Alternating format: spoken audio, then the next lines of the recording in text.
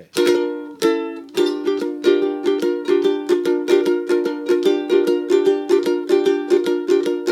Too much horror business, driving late at night.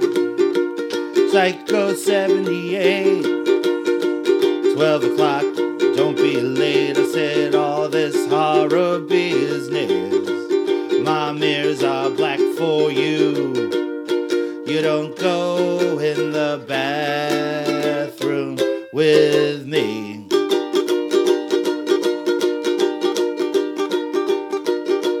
Psycho 78. I think we're ready. You can go for it. All right. Greetings and salutations. This is Justin Lohr, and you were listening to another episode of Horror Business. Hello there. How you doing tonight, Liam? I'm pretty good. Yeah, thanks everybody for coming back for a 5th episode, but a 2nd episode with both of us. We are halfway to double digits in the overall realm of Horror Business. So watch out. What? So watch out. Some next level stuff. It is. It's not a big landmark at all. It's not a landmark at all. Tonight, we're going to be talking about like you could be listening to this at first thing in the morning. Yeah. It's nighttime for us. That's completely irrelevant, but that's how it is. We're going to be talking about 2 films that are related to winter, I guess you could say. Yeah, wintry themed. It's winter. It's January. It's snowy out. This was supposed to be a Christmas episode, but Yeah, so basically what happened was we had planned to do a Christmas episode. And so we actually, I feel like we can partly blame this on Krampus. yes. So let's just say straight up, tonight we're going to be talking about Black Christmas, a classic slasher film, sort of considered the beginning of the genre. That predates Halloween, doesn't it? Yeah. Yeah. Just an important movie in a lot of ways. And if I remember to, I'll actually have, I won't do it right now, but I'll have the IMDb up so we can have some facts in front of us and really know what we're talking about. But Black Christmas is a pretty amazing movie in a lot of ways. And then we're going to be talking about Troll Hunter. Now, Troll Hunter is not a Christmas movie, but partly what happened here was that we had this idea. Let's do Black Christmas, this classic Christmas movie, and then we're going to talk about Krampus. So we can cover Krampus just in this first part of the episode real quick. I'm grimacing. Yeah, Justin's making facial expressions because that's what you do on radio, is that you let people you really want to use your body. You want to use the space. Yeah, you want to hold the microphone away and make no sound to generate. I think we're both still figuring out. I feel like I talk too much into the microphone, and you really like to move the microphone away. Like, hey, like Justin does this, he'll be like, and then I because you talk with your hands. I do talk with my hands. So occasionally you talk with your hands with the microphone hand. It happens. But I mean, we're expressive people. I know we are. And I think you're one of those swarthy Europeans. Yes. If I was in a Lovecraft novel, I'd be the bad guy. So before we go any further, I have a confession. I told Liam I had a confession. I like that you informed me ahead of time on the podcast. Okay, so I drove up to Liam and Suze's house, and we watched Troll Hunter tonight. To watch Troll Hunter, I brought a bag of Doritos. They're the sweet and spicy. They're the only vegan Doritos you can get in America. And I ate half the bag before I started to feel sick. Sure. And I have a confession to make. Yeah. That wasn't the first bag of Doritos that I opened up. I actually had a bag of these things. Well, I should have known that because you quit on that bag of Doritos. That's exactly before No. I would expect you to. Yes. So they're the devil. Like this past Sunday, my girlfriend and I, we watched Nightmares in Red, White, and Blue. It's a documentary about American horror films narrated by Lance Hutchinson. Was that good? It's really good, yeah. And I had brought down a bag of these Doritos, and I crack them open, and she had like 7, and she's like, "Oh, I'm done." And I'm like, "That's fucking proof that you're not a human being." Like, no, because you like I eat those things till there's either no more, or I'm sick, or I'm ashamed of myself. Like, these are all viable options that could happen. Like, no human. That's like the other test in the thing to determine who's not human. You eat like one of those Doritos, and if you don't eat any more, you're clearly a thing. Or in the fucking Terminator, you're clearly a thing. The Terminator comes in. They're like, "Well, he doesn't eat Doritos. He's a infiltrator. He's a T-800." get the dogs on them, I like how specific this is getting about, and then you stick the dogs on. and then it's yeah. Or if we can go even further down the nerd rabbit hole, it's like the fucking Blade Runner test, or like a tortoise is on its back. What do you do? And you're like, oh, you turn it over, and here's the bag of Doritos, and you freak out, and they shoot you. That's what happens. I like that the tortoise test is very similar to determining that you are only human if you're like compassionate towards animals. I like that. Like if I looked at the tortoise and I said, I don't know, I'll make a soup, that I'm getting I'm getting a bullet in the head. Yeah. Oh, okay. So we promised on the last episode that we would respond to questions or comments or people's sort of interactions with us. Yeah. We haven't gotten that many, although I forgot. We were just before we recorded, I thought, oh, we haven't really had anything. But then I remembered Justin Harlan. Now, here's the thing about Justin Harlan. I feel like every person who is a creator of anything, media, whatever, you have that person who you love to hate. Like the fan who is like really supportive, but you also he kind of messes with you and you kind of mess with him, That's my Chris reject. If you're listening to this, I hate you, Chris. Yeah, but this is the difference though. I can't hate Justin the way that you hate Chris Reject because Chris Reject is not listening to this. But Justin, you're so right. He'll never know. He'll never know. But Justin is listening, so I always kind of make fun of him, and I don't really. He's actually a really nice guy. But of course, I should have just known if I really thought about it. Who's the one person who gave us feedback? Not extensive, but a certain amount of feedback on that was Justin Harlan at the Painted Man on Twitter. Oh, okay, that's who that. Okay, yeah. So Justin, he has his own podcast called The Farsighted. I think it's like a vaguely Jesus-y podcast. I've actually been on it a couple times, and I'm still not sure if there's a subject matter of the. Why am I busting on his podcast? He's the only guy. Yeah, who are you? Me? You're alienating everyone that loves you. I love the thing is again, it's because we have the same. Basically, what it boils down to is I've known him since college, so there's a familiarity there. Yeah, and then I think he has bad taste in everything, so I like to make fun of him.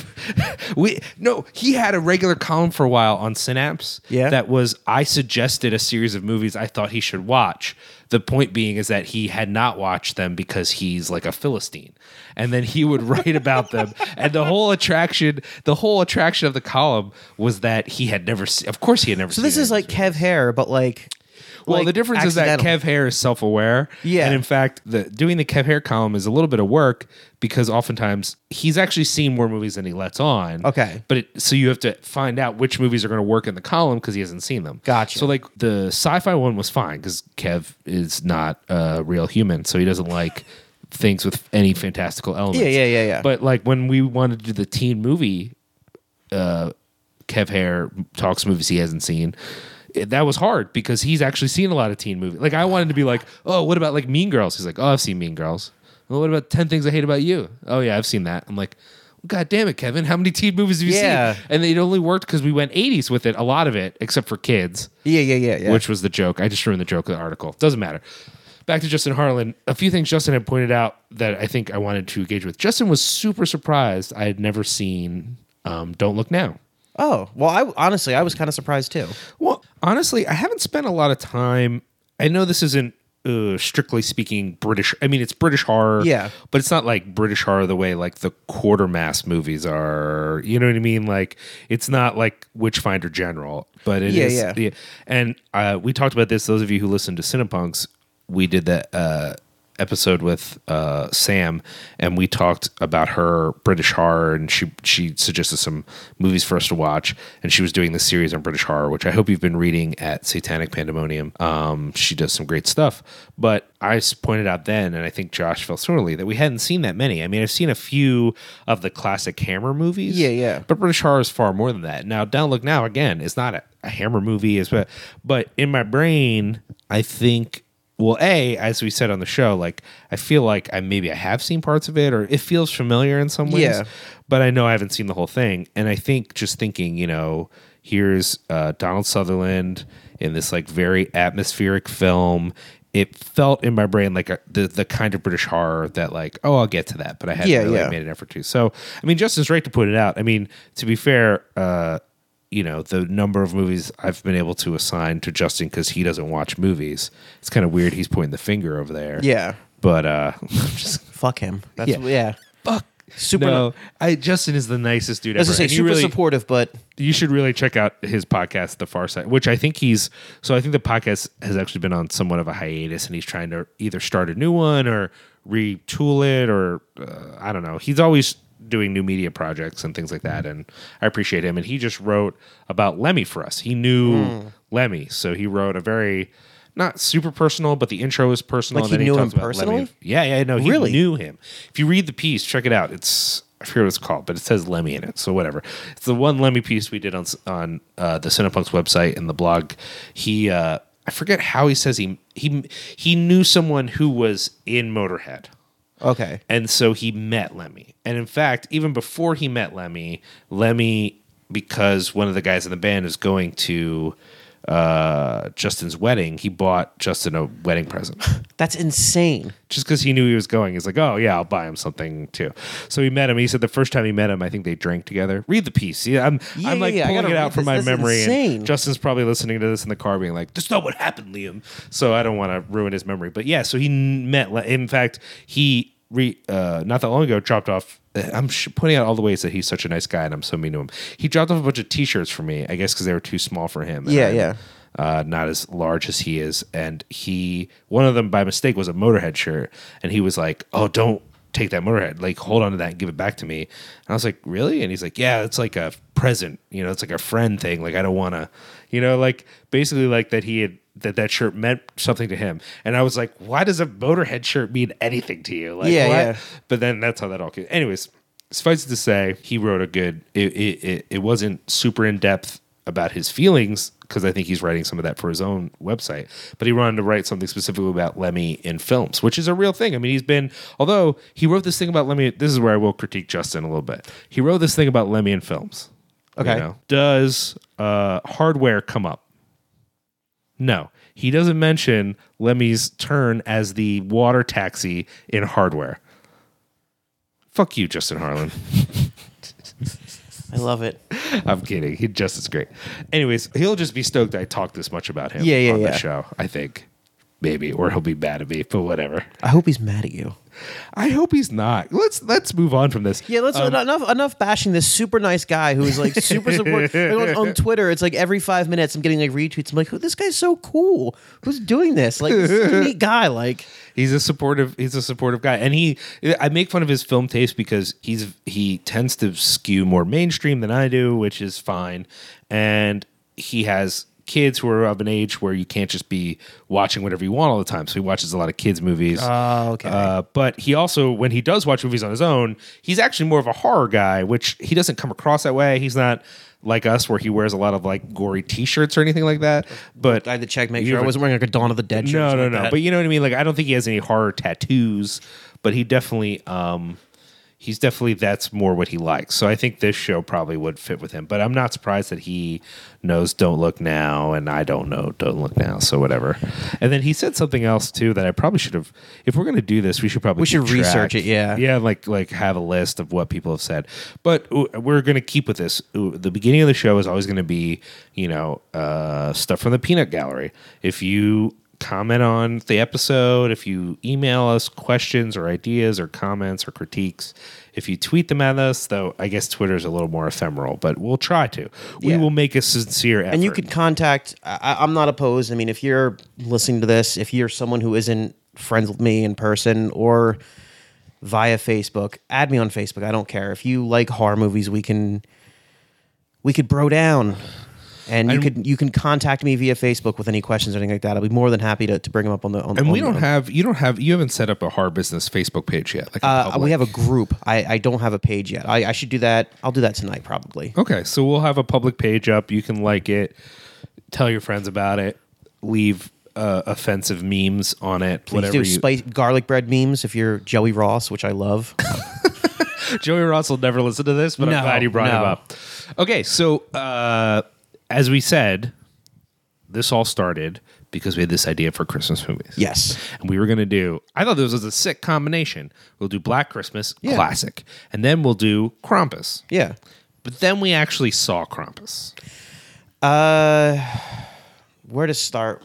So It was the same guy who did Trick or Treat, wasn't it? It was. Yeah, I think it is Yeah. the guy who did Trick or Treat. I really which liked- is great. So when I first heard of this movie, I thought it was like another like anthology, which I got really stoked about because Trick or Treat's amazing. Like I only saw Trick or Treat for the first time like I think last year, which amazes me.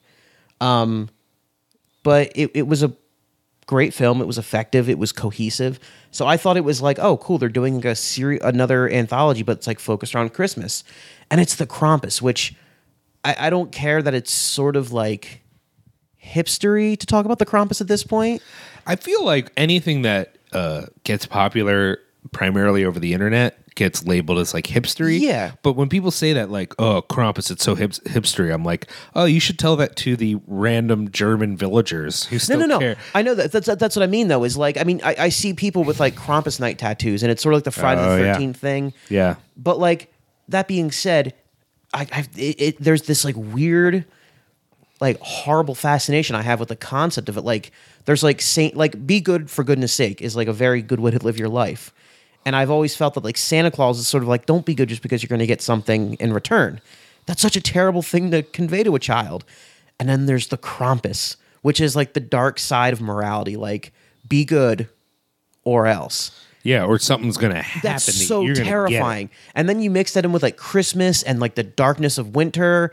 And Well, I also get the feeling, and I'm no ethnographer of mythology or whatever the right thing would be, but I'm sure someone has done extensive studies on the Krampus and can fill us in on the history. But it feels to me, as a novice, that Krampus is an older myth than Saint Nick. Yeah. You know, I mean, Saint Nicholas, I don't even know where does the Saint Turkey, Nicholas, I believe. Yeah. Like I think the adaptation of Saint Nicholas to become Santa Claus and all that is applied with that. I'm sure it came through that Germanic sort of area, but wasn't Saint Nick?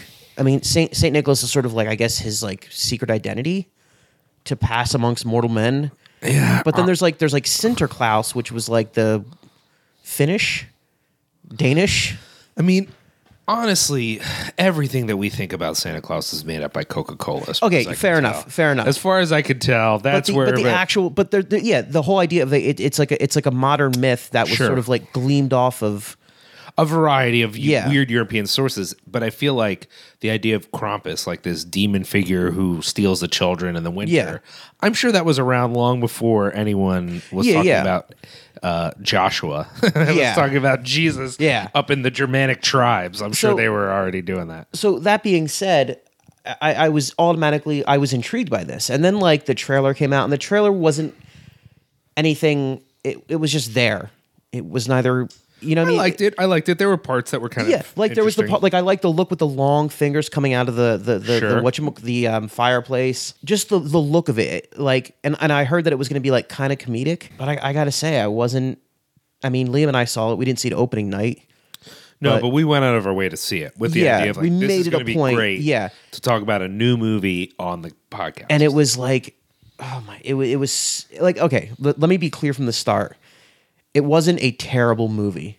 It wasn't bad, but it definitely wasn't great. One of the things I can say that the thing that stuck me the most about it, there was a lot, but the thing that stuck me the most was that it felt very schizophrenic in tone. It wasn't like, if you look at like a lot of like horror comedies, like you look at a movie like Shaun of the Dead or Gremlins or An American Werewolf in London, they all have a very consistent tone. They're funny and they're scary, but it's a very consistent tone. The problem with Krampus was that it was either funny or scary, and it was never the two. And it just it felt very like it was just jarring. Is what it couldn't make up its mind as to what it wanted to be. I think it's a movie that will maybe over time find its audience a little bit. I've definitely run into pockets of people who will say, you know, did you see Krampus? You know, because they know I'm into horror movies. Or Yeah, whatever. yeah. And when I don't respond immediately positively, like, I'm like, oh yeah, I saw it. There's like a push, like, well, that was great. That movie was great. You know, Yeah, like yeah. real upset. So I do think there are people out there who really connected with it. But I think for me, I think we both felt like the constant jokes around the yokel relative. That's another thing, and there was a couple people we talked to that brought this up, was that look, I'm no fan of right-leaning political views, but I'm also not a fan of lazy filmmaking. And I think to make, like, if you want to make a character unlikable, just make him a backwards redneck with Republican-leaning views. I mean, again, yeah, I have no. I hate to put it this bluntly, but I don't even know I have a lot of compassion for the Republican. I don't even want to say Republican, for the entire like conservative realm. Yeah, of people. yeah. All of that really rubs me the wrong way.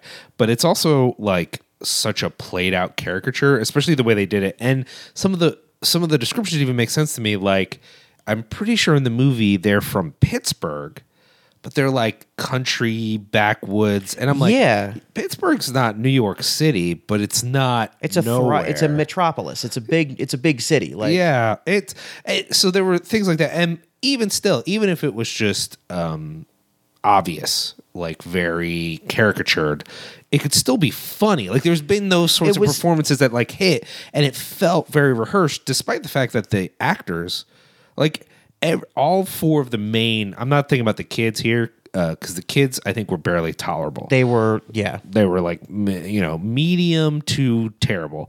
But if we ignore the kids and just focus on the four main adults, those are, I think they're good actors. I think their performances were fine. Yes. But the jokes didn't land.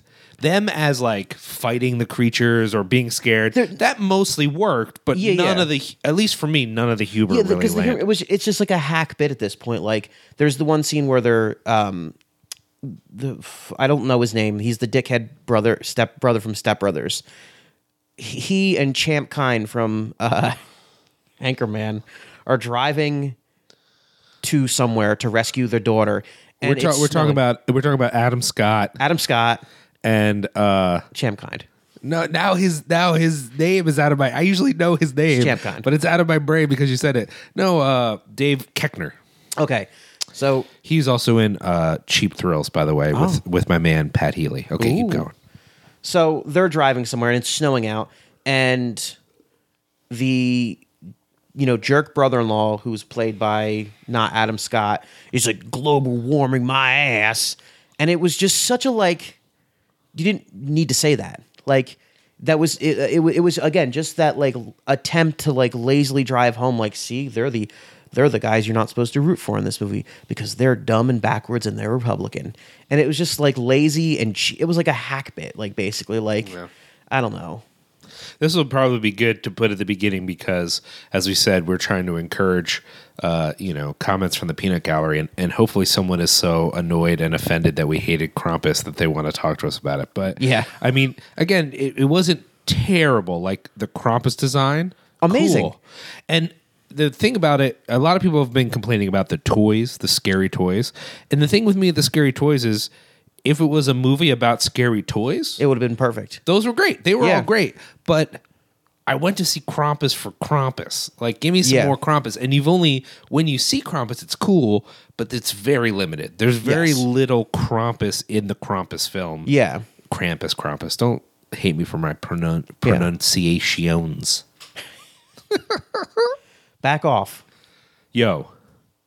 Don't disrespect Krampus. So, another thing that really like rubbed me the wrong way about this movie, so much to the point it was like almost like comedic, was like the whole thing with like the redneck family. That was just sort of like actual like, oh god, yeah, that's like a pet peeve of mine. Like lazy. It's like if you want to get a rise out of the audience, just kill the dog. It's just lazy. No disrespect to John Wick. Yeah. No, but I mean that was like a focal plot point. Yeah. Same with The Thing. That's a focal plot point. Like, it's like in a movie, like in The Babadook. Like, oh, we want to convey how evil the mother is. Oh, there's a dog. Kill it. Just kill the dog. Like, it's cheap. So there's a grandmother in this movie. It's 2016 now. This movie came out in 2015. There's like an old German Dutch grandmother, and I'm sorry, they don't specify. We'll say Dutch because she's a funny talking white lady. Yeah, she's a funny talking white lady from those European lands, from the old country. She's maybe 60 years old. Maybe. We'll be generous and say 70.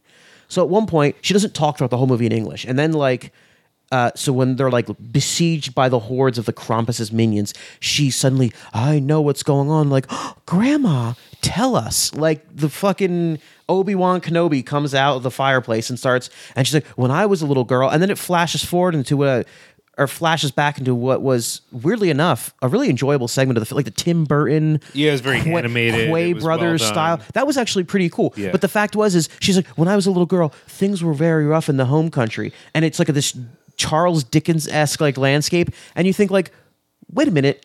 She grew up in the fucking 60s. Like, Europe was not in like a depression of the fucking 60s. Well, like, I mean, I guess if maybe she's in like communist Pole, they didn't do enough work to have it make any sense because I really assumed she was German. And I'm sure someone saw the movie and understood that she was speaking German or Yeah. Polish or whatever.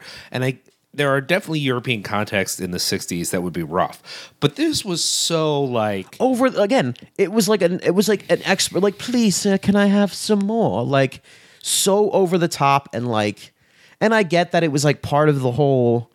I mean, if you've seen the movie and you know what scene we're talking about, you understand that it definitely felt like it was supposed to convey this sense of like fairy tale mysticism. Sure. But that combined with just the stock character of the wise old person who knows what's going on was just like, oh, come on. Like, really, they're going to do this? Like, It didn't make sense chronologically. It was a cheap way to get at the character. And they've also, in the film, not really established what's at stake. Like, is the Krampus literally punishing them because they don't believe in Christmas enough? Yeah. And how does that apply to this old story? Don't even bring that up. I'm not going to bring up what you said outside the theater, but it was. The point is that there's awkward implications It's for like- what's going on in this movie and why, and whenever you're making, like, okay, so with Gremlins, right? If we're talking about, it's a Christmas horror comedy. Yeah. Everyone talks about, and I heard this a lot. It's the new Gremlins. And Not even close. no, not even. But let's leave it alone. I'm not even going to use that as a evaluation of the movie. But let's just say with what Gremlins succeeds at is that because it's a movie vaguely attached to the holidays, even as it's tearing everything apart, there's like a basic sort of code you understand, which is like that there are people who are not nice, and then Yeah. there are people who are nice. Now, you can make all kinds of arguments that there's also underneath Gremlins a lot of racism or whatever. It doesn't matter. But the point is that what Krampus never really makes clear is, why are we in this situation? Yeah. No one cares about Christmas except for the one kid. The kid gets embarrassed or frustrated or whatever and stops believing Christmas, and now everyone must die. And Yeah. meanwhile, the grandma's like already knows the situation. And then she says flat out, like, the whole thing of like, it doesn't matter what you do, it's what you believe that matters. I'm like, oh, this way, Grandma, where you can nail your 95 thesis to the church door. Like, big ups to Justin making the first theological joke of like, the night. no, it was just so like, it was so heavy handed that it was like, and that kid was so fucking unlikable. Yeah, I mean, that's the thing, is that the whole time you kind of just want, if what's at stake here is that little Billy or Johnny or whatever the fuck his name was is sad because Christmas is not as cool, I'm just kind of like, well, have Krampus take Billy and then Yeah. we move on with our lives. And I guess you're not supposed to feel that because every other character in the movie is also awful. I mean, the only likable character, I guess, to some extent, is his parents, who are jerks, but they're trying their best. You know, And they're lovable jerks. His aunt, his mom's sister. Yeah. I didn't mind her. She said some weird things, though. She did, but I she think was you're like- supposed to get a mixed on Yeah, her. and then there was like the hard drinking great aunt. Oh, I forgot She about was the her. worst. Yeah, terrible. She Truly was terrible. Oh my god! Like, Yeah, you know what? This is the point, though. Talking about a movie for too long that you hate is exhausting. Like, it's just like this part of the podcast is less fun for me, at least. I'm than having anything. a blast. You love it. I You hate love it. I hate ruining things for other people. So that's why this is not a Christmas episode. Now, we could, you say, well, but Justin Liam, there's so many other Christmas movies you could, but Krampus fucks with the schedule. It fucked with the schedule. So by the time we were able to get together again, Yeah. doing a Christmas movie, I mean, we could have watched Christmas Evil, but it was kind of like, didn't really make sense anymore. So we said, well, why don't we do something related to winter? And my man Justin Troll Hunter. Troll Hunter. Great call. Yeah. Although I get the feeling that it's always like that in Norway. I mean, that could have been spring for all I can tell. That's yeah. In that part of the, in that part of the world. It's like the thing I like about Troll Hunter is like. Well, we'll talk about it when we get to that part of the. Oh, I thought okay. I thought we're still ripping apart the shit heap that is. Because we're gonna do this will be our transition. Ready? So we'll be gonna wait. Which we're gonna talk about first, though. What about Christmas Evil? Or not Christmas Evil, Black Christmas. That would have been great if we did. We'll save Christmas Evil for next year. All right, so we're going to take a quick break, and then we're going to talk a little bit about Black Christmas.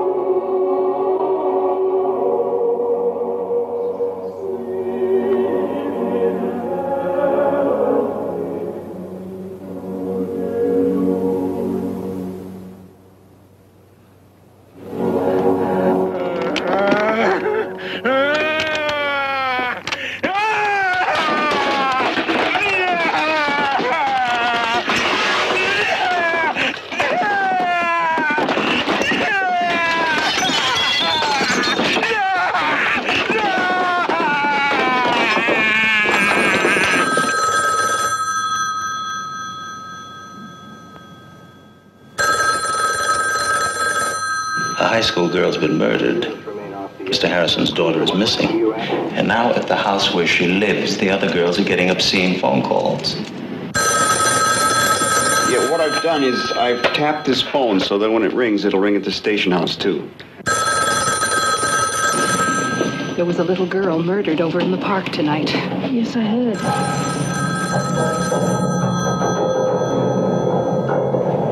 Your phone's ringing.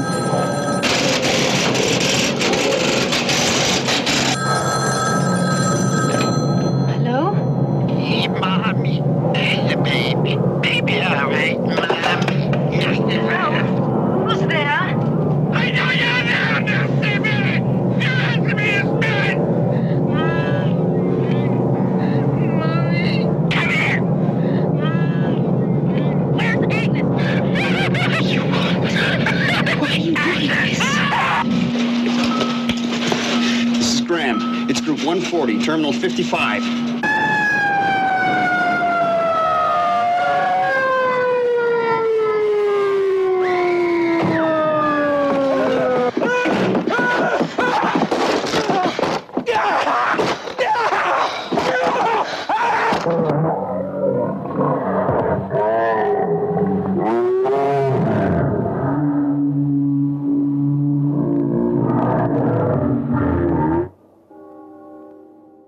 All right, you ready to come back? All right, so Black Christmas. For those of you who don't know, Black Christmas is a 1974 Canadian film. I don't know a lot of Canadian horror movies, but this makes a list. It was filmed, I believe, in Montreal. Yeah, filmed in Montreal. I guess in 1974 Montreal, it could stand in for upstate New York or Chicago. Yeah, I guess. Yeah. New England, vaguely New England. Yeah, sure. And it was directed by Bob Clark. Has Olivia Hussey, Keir. I'm going to get all these names wrong. Keir Dalia, Margot Kidder, Andrea Martin, Marion Wallman, and the amazing John Saxon. As, get this, a cop in a complete... John Saxon played a police officer? Yeah. I won't have it. So, describe a little bit. What is Black Christmas about? I guess you could say it was like, technically, was it a slasher movie? There's like these sorority girls, and they live in their sorority house, and then it's revealed that for the past couple weeks they've been getting these obscene phone calls, which is just the person, a man, they would answer, and he would just start screaming obscenities and making noises and hanging up, and then one of these girls goes missing. And they go to the cops, and in a stunning display of just idiocy, the cops completely drop the ball. The girls start getting killed one by one. This, I think we discussed this. Was this the original? Or no, this wasn't the original. The calls coming from inside the house. No, I think there is a movie that has that, but I feel like this was the first like POV horror movie, like POV camera shot. I guess there was probably some of that before, but it seemed like the first movie that really made use of that. Like, this was you're very, seeing very the killer's heavy of it. perspective. Yeah. Yeah, I mean, it's just, I mean, you get, I mean, I wasn't blown away by it. I mean, it's exactly what you think it is. The phone calls are a little much, especially considering when this movie was made. Like this, if this movie had been made now, I'd be like, okay, that's fine. That's an obscene phone call. But when you think about like this movie was made back in the 70s, like some of the shit that they were saying was like, oh my God, like how was this released in like American theaters? Yeah, it does seem like a pretty extreme movie in that sense. That the portrayal of the mental illness is definitely out there. So you were saying you didn't love it. No, I mean, like, I'm also not a fan of slashers to begin with. Mm-hmm. So that's not necessarily a comment upon the quality of the movie. It's more a comment upon my taste in movies. Okay. But for what it was fine. I mean, it definitely it conveyed a sense of dread. It accomplished what it set out to do. I do like the fact that it just it just ended. And I guess I was Wikipediaing this movie afterwards to see if I had missed anything and there's any plot points. And no, I didn't. They never really explain the identity of the killer, which I think is really awesome. Because like one of the corniest things about slasher movies is that the killer's like, you know, the young boy who drowned in the lake. Or is it his mother? Or whatever. It's a person from the past that's like the sins of the father being revisited upon the children or whatever. In this movie, it's just like, no, there's just a guy in the attic and he's just killing girls. And that's it. And then there's the credit, the movie's over. I've never seen the remake. I'll never see the remake. But I guess in the remake, they explain who the killer is. And it's just garbage. They give him a backstory and it completely ruined the one thing that I think really makes this movie stand out from like other slasher films. I was really struck by how vulgar the phone calls were. Yes. Like they really pushed the limits. On IMDb, disclaimer, IMDb trivia facts are often not true. So it's worth keeping that in mind. But I still read them because I want to know what people are saying about them. Apparently, according to this, that the phone calls were initially scripted not that vulgar, just a little bit of, a little bit, but not that much. Apparently a lot of the stronger coarse language was looped in post-production. Okay. To get a strong reaction from the audience. So that's interesting to me in that I wonder what the actresses, like how their response. Yeah, because there's one scene where the guy's like, pardon the vulgarity, the guy's like, yeah, I'm going to fucking rip your fucking juicy fucking expletive, blah, blah. And Margot Kidder's like, oh, is that what you're going to do? Yeah. What are you going to do then? He's like, she's like, ooh, go on. Like, and I'm like, now is she just maintaining like a... we are talking about Margot Kidder. So. Margot Kidder, yeah. Who is drunk throughout the whole movie, like... Her, I mean, yeah, let's talk a little bit about that. Well, we'll finish up with the phone calls. Yeah. And the phone calls were like, there was 3 or 4 people looped, so there's like a otherworldly effect. It was weird. It's literally, I guess it could get excessive where you would say, well, no one can make these noises. This isn't a possible thing. No, but I mean, at the same time, it sounded like, I think that was like it sounded like they just went to a local park and found like a crazy person and were like, hello, sir, would you like us to make a recording of you? Here you go. And then they played that over the phone. Like, it had this note of like genuine lunacy when what the stuff that they were saying. The cat, this kitten, just ran across the couch, and it was amazing. It was awesome. Oh, he should come over all the time because this is just a small part of the Kitty Olympics. Yeah, I think that. So the movie is. I mean, there wasn't really the genre of slasher at the time. No. There were obviously some early gialli films that I felt like it sort of drew from a teeny bit. Yeah. But it really is its own thing, and I think some of the ways that we see that is before this, I won't say exclusively, but for the majority, before this, you wouldn't have a movie with a bunch of murders and not explain it, not have a reason. Every murderer needs their scene where they tell you why they did it. That's like an important aspect of the murder mystery. But again, there's no mystery. No one's trying to figure out. For most of the movie, no one even realizes that these people are being killed. That's how dumb these cops are. Like I cannot. But I felt like the setup was to the extent that though they're dumb, it's not so bad that it takes me out of the movie. No. I mean, well, we were making jokes about it, but it wasn't like it wasn't like I was like, oh my god, I can't really. This is actually going on. Like the whole like basically any scene involving the cops is John Saxon being just dissatisfied with the way his underlings are performing, and then grumbling about how he has to clean up after them. I mean, not that John Saxon's killing it, but as a detective either. But there is this theme, and it's interesting because seeing this as one of the original slashers, and part of the theme in the film is that the killer is in some sense motivated by like a male. I mean, I don't know that the guy who wrote the script would necessarily use the term patriarchy or something like that, but I think as modern people, you see the way that he's talking to them and what's sort of motivating to act in certain ways. It's not just anger or mental illness, but there's a underlying misogyny there. There's like an underlying, it's about that they're women.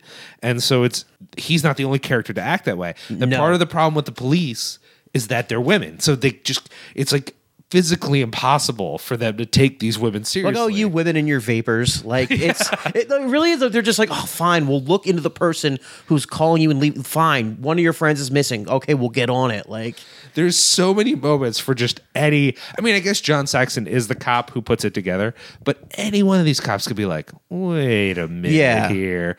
There's something fishy going on. So there's a guy leaving these horribly descriptive and vulgar messages, and now a couple of them have gone missing. Maybe we better look into where these phone calls are coming from. Maybe something's going on here. No, they're just hysterical girls. Yeah, those women.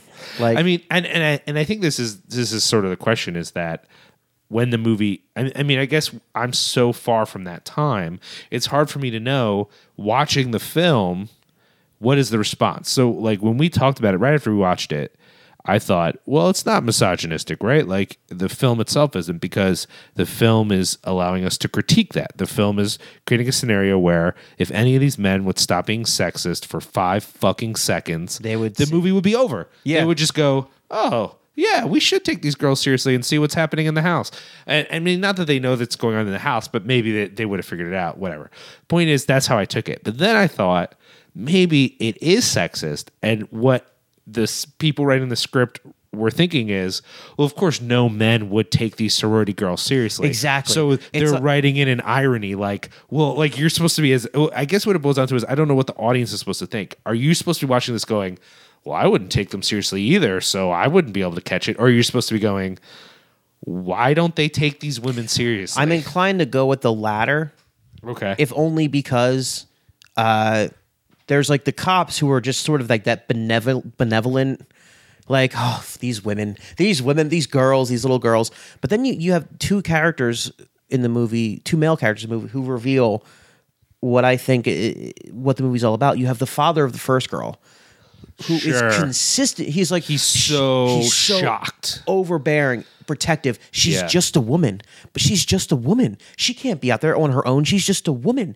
What are we gonna do? And then there's the boyfriend of the main character. Oh, I forgot. Yeah, you can't get an abortion because I said so. You can't kill my baby. That's my baby. My baby, like, and it's so extreme. It again, it's his response is so extreme, and it's actually like the only real red herring in the movie. Yeah. Though it's pretty clear. I thought to the audience, I never really thought he was the killer the whole time. it was too obvious. It would be too obvious if he had been the killer. But using him as a red herring says to me that you're supposed to see him and the father as negative characters, and therefore that the script has a underlying, I won't say feminist at all, but an anti-sexist. You know, that it's that part of the critique embedded in the movie is if these men were less sexist, then this guy wouldn't be able to murder all these girls. See, I don't know. I mean, I think like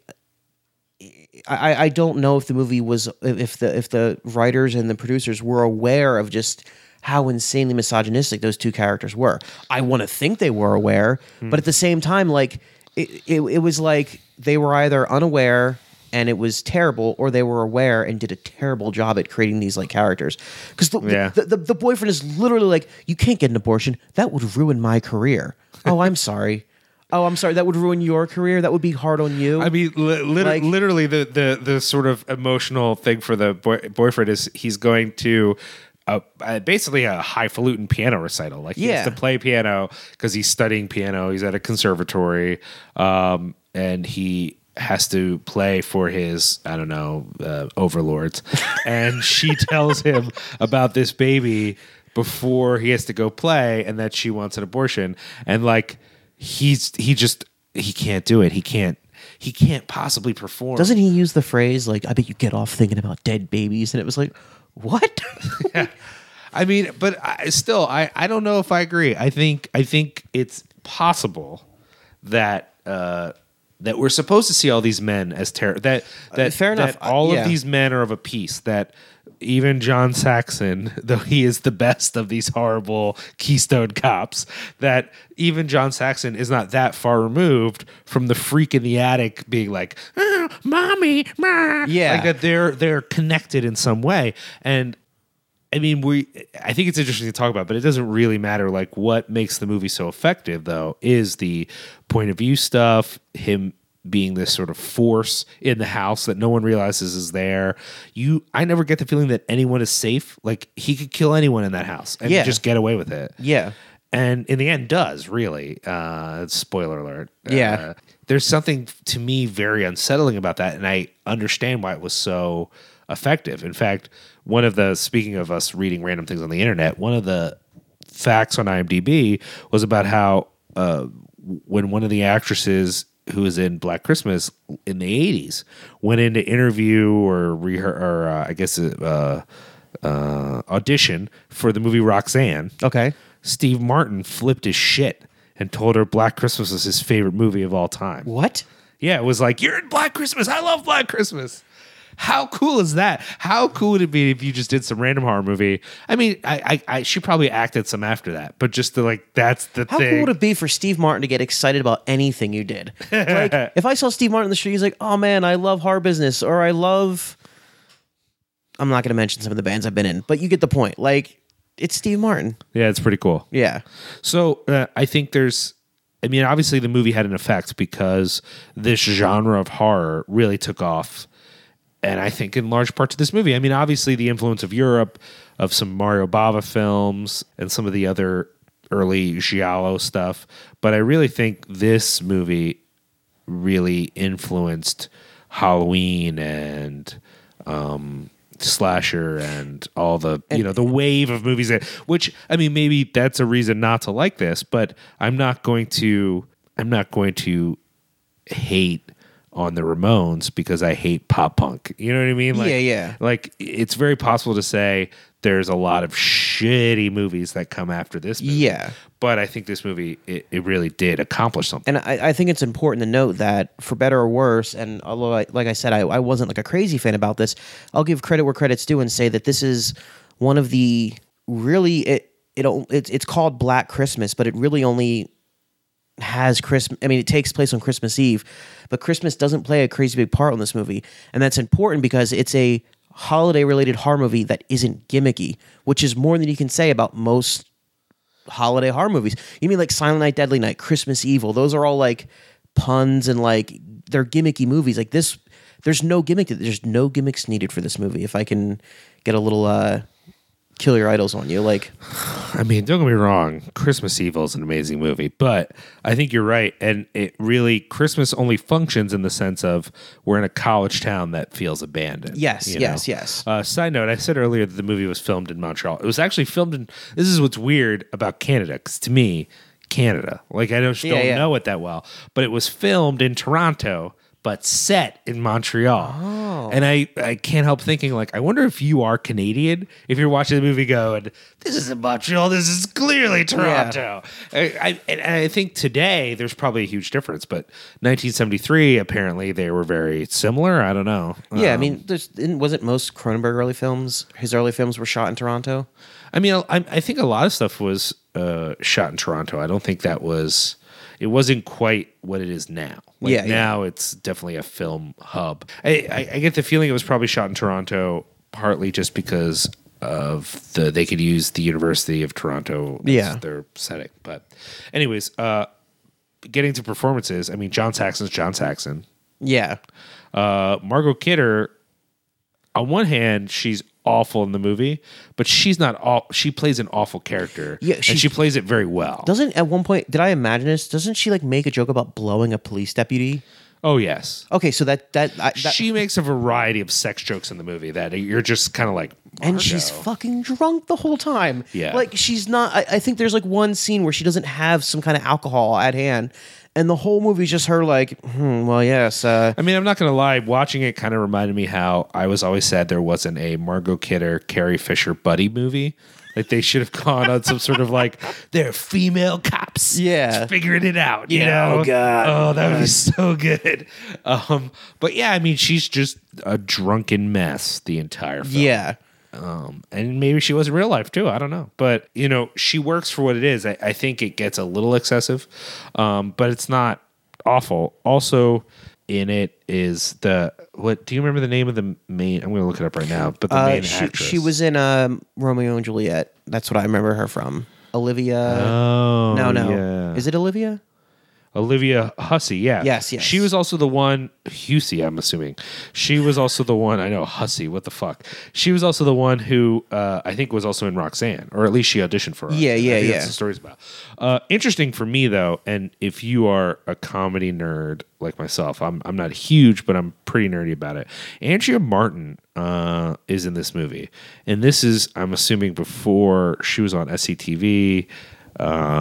You would know her from a million of, I mean, she's just been in so many things. But I'm wondering if you're wondering why I'm killing time right now, I'm looking at her filmography because I'm trying to understand where this fits. Yeah, so this is Andrea Martin's maybe her fourth movie ever. Years and years before she was going to be, so she was on SCTV 1970, not that long before 1976, 1981. She was on SCTV. She did this movie in 1973. I guess it came out in 74. So, but if you don't know SCTV, you might know her from Inner Space. No. Oh my God. Rude Awakening. Stepping Out. Carol Burnett Show. Trying to think of what she's done that people would be like, oh, yeah, totally. Inner Space, that was with Dennis Quaid, wasn't it? Mm-hmm. Oh, okay, yeah, that was what I was thinking of. I love that you had to make the noise. She's in Wag the Dog, which is pretty great. Just look her up. If you don't know who she is, look her up. Andrea Martin. She's been working for a long time. I even saw her in something recently. If I could remember what it was, I would tell you. Oh, I think she's that new show... Isn't she on? Did you see Difficult People? I didn't know. I think she's on Difficult. I know I have IMDb open, so I should know, but I don't know. Anyways, the main actress, Olivia Hussey. I did not. She's actually one of the few things I did not love in the movie. Really? I actually preferred her asshole boyfriend to her in some ways, as their performances. She's not terrible. She certainly. I feel like she was probably cast in the role because she's beautiful. Like, yeah, she's striking. Like ethereally beautiful. And to the extent that you're like, there's never been a college student who's that immediately attractive. I beg to differ. I went to college. Yeah, maybe. That's fair. Maybe you did. But here's the thing. Did you recognize her boyfriend, Peter? Was he also the weird boyfriend from Ghostbusters? No. So in 1974, he's in Black Christmas. And then, hold on, I'm double checking my facts here because I thought, oddly, 1968, he's in 2001, A Space Odyssey. Really? Dr. Dave Bauman. Really? Yeah. Like, he's Dave. He's Dave. Yeah. No, but this is so people may be surprised that we are so surprised, but this is what you have to understand about this. He is not. I mean, this is. I might be underestimating this film, but it doesn't seem to me that you go from Dr. Dave from Dave, hello, Dave. And the weird part about this movie is when he approaches Hal, and it says open bay door. Hal's like, yes, Dave, I can open the bay doors. And then he's like, oh, thank you. That's the difference between this movie and joke just fucking right under the door. You're the worst. I'm terrible. Yeah, so if you've never seen 2001: A Space Odyssey and you've never seen Black Christmas, I'm trying What to movies look. have you seen? Yeah, what have you seen any movies? Well, I was just looking to see if other movies they might know him from. Nothing. I don't know any of these movies. I could have sworn to God he's the weird boyfriend from Ghostbusters who's like hitting on Sigourney Weaver and inhaling like Nasonex while Bill Murray's talking to her. I just made that up. I just made that I up. was going to say that's very specific, but I think inaccurate. No, this guy's career is bumming me out. I'm going to stop looking at this. It just seems like he went from Black Christmas down a series of further not great holes. But if you remember him from 2001: A Space Odyssey, this is not that performance. I mean, that performance is very reserved in a lot of ways. Yeah. And in this movie, I guess he's supposed to be over the top. In some ways, it feels like he's trying to chew the scenery, but he's still very stiff. Even as he's freaking out about his girlfriend's upcoming abortion, he still strikes me as like He's like a brightly painted piece of cardboard. Like it's rapidly approaching caricature level. But it still felt. I just felt like the character of Jess doesn't go. All she does is like, "Oh, Peter, Peter, calm down. Yeah, it's not you're being too much, Peter. Oh, Peter, it's too much. I can't. Oh, Peter." And then when she's finally in danger, it's just there's just nothing there. Meanwhile, Margot Kidder killing it. She's like, I just feel like the movie is Margot Kidder and John Saxon vaguely try to keep some boring people from getting killed. Well, the girl, the other one, she had curly hair and the glasses. And Andrea Martin, I was talking about this whole time. Yeah, yeah, she was. I liked her. I felt she's something good, but for it's a small role for her. I mean, she's always worked, and I feel like she's one of those people that people recognize, but she's not like I guess she hasn't done a lot of huge roles in dramatic stuff. It's interesting though because her and another gentleman from SCTV were in that. Did you ever see that horror movie Blue Monkey? No, I've never even heard of it. It's an alien movie. Sign me up. I think I'm trying to remember exactly. I think it's like an alien insect movie. Ooh. And it like hunts in a hospital. Blue Monkey. I think it's called Blue Monkey. Anyways, so your final evaluation seems to be related to that you don't like slasher. Like your review of the movie seems to be that you don't like slasher movies. No, I mean it was a good movie for what it was, and what it is isn't bad. It's just I don't like what it is. If that makes any sense. Like I said, I'll give credit where credit's due. It's a capable movie. It doesn't rely on gimmicks or schlock. Sure. It doesn't rely on female nudity. Is there nudity in the movie? Unfortunately, Margot Kidder keeps her clothes on the whole time. So no, I don't think there's there's not a like, lot of sexuality in the There's movie. not. I mean, aside from like Margot Kidder like flirting with a deputy really weirdly, it's not like, hey, there's a tree, let's go fuck under it. Hey, like that doesn't happen at any point. But in the end, ultimately, I just think like no matter how good it is, to me, it was just like a slasher movie, and I'm not nuts about slasher films. I mean, I think it is. in a lot of ways, it's not like your classic slasher. It has some of the similar beats, but it's just a little bit different. Yeah, yeah. In another sense, it is very much a slasher movie, but I appreciate that because it's like the first. Yeah. This is the first thing. This is like the raw and uncut. This is like the 87 demo. Yeah. That's right. I said it. Whatever. There's something so original about it that even though a lot of that has become cliche, it still appeals to me.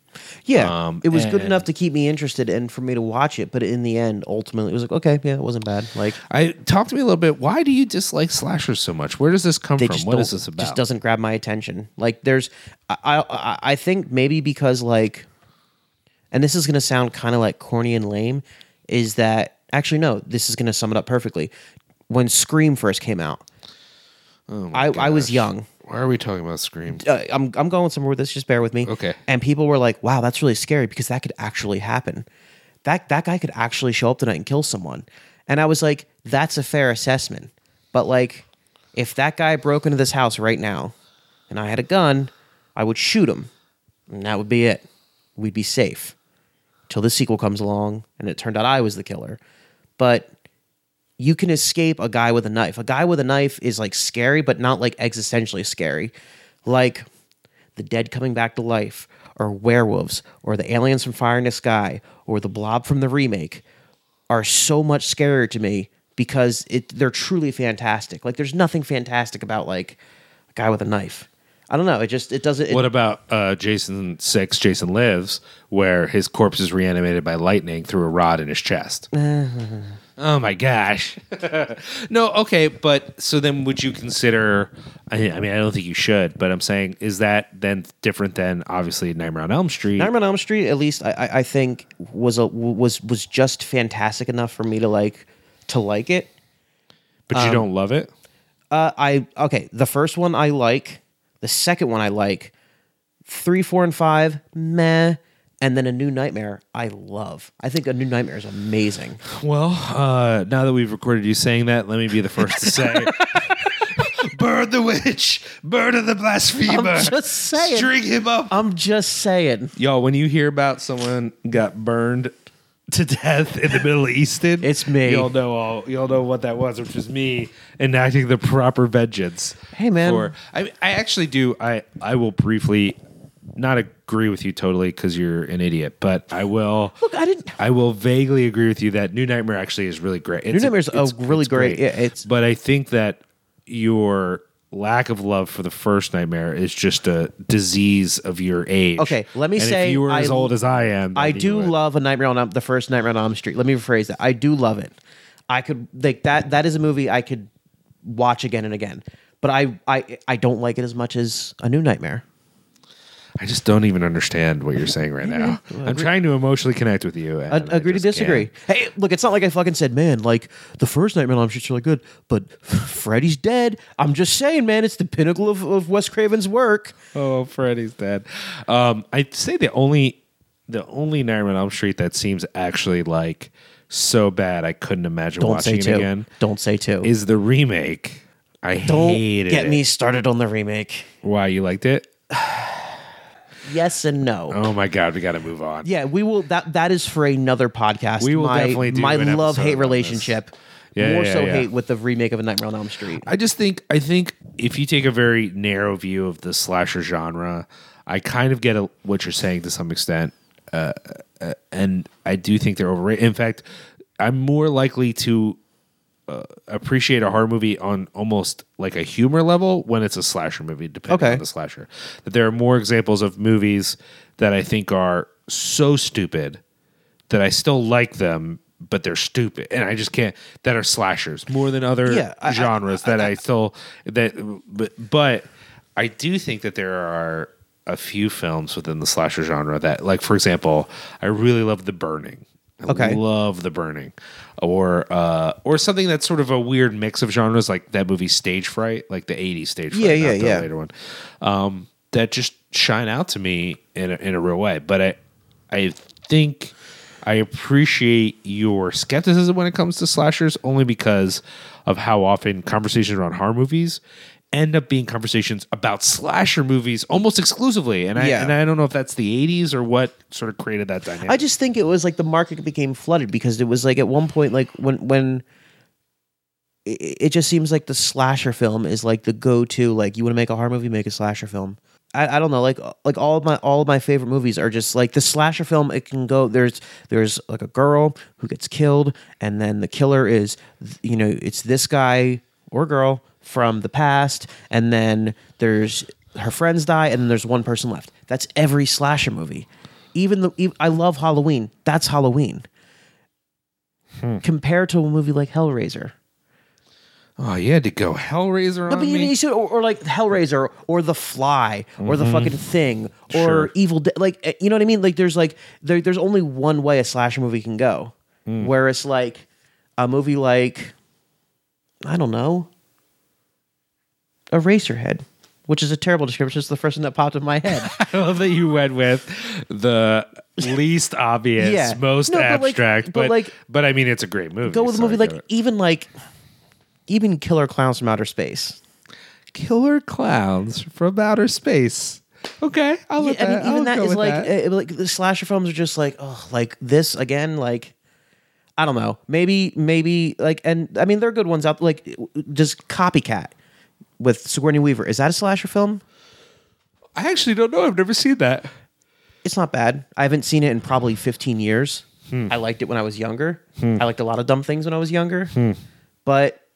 No, but I mean, like, it's just, to me, most slasher films, they're just very, like, you know what you're getting yourself into when you sit down to watch them. Where it's like, the first time I saw, like, fucking Event Horizon, I had no idea what I was getting myself into. Good example with Event Yeah. Horizon. I appreciate that. Yeah, I can see that. I mean, I think they can still surprise you depending on the quality of the movie, but I get the idea that sometimes watching a slasher movie, it's like seeing a band that it's just about playing the hits. Like you're gonna know, it's like, okay, we're gonna have this shot, we're gonna have that shot. Like if a band He's came gonna out- jump out here, he's Yeah. gonna do the thing. Like if a band came, if you and I went to a show and saw a band called Hold Me Back, and we're like, okay, and they came out and they were X'd up, I'd be like, oh, I'm gonna mosh, and like, all right, we're gonna do a cover, and they did Stabbed in the Back, or I would be like, oh, I wouldn't be. That would be exactly, Sure. You know what I mean? Like, I just, for the record, I would mosh to any band covering Youth of Today. I would not. That's right, because you're one of those people. I don't love Youth today. Okay. But if you cover Turning Point, I will. I rush would to rip that. someone's head off and play it like a basketball if they cover Turning Point. Okay, so I think that's sort of our wrap up. I think if you enjoy slasher movies, I think Black Christmas is an essential movie, and I think a lot of people have seen it. I don't think we're going rare on this. No. A lot of people have seen it, but if you're one of the few horror fiends who has, for whatever reason, skipped the movie, I think it's worth seeing. I would recommend this movie. Yeah, I mean, and especially if you do like slashers and you want to know where did this come from. I mean, I think it brought a lot to horror genre in general, and that specific soon to become in that. I mean, timeline this of like some I said, this was the movie that inspired John Carpenter to make Halloween, right?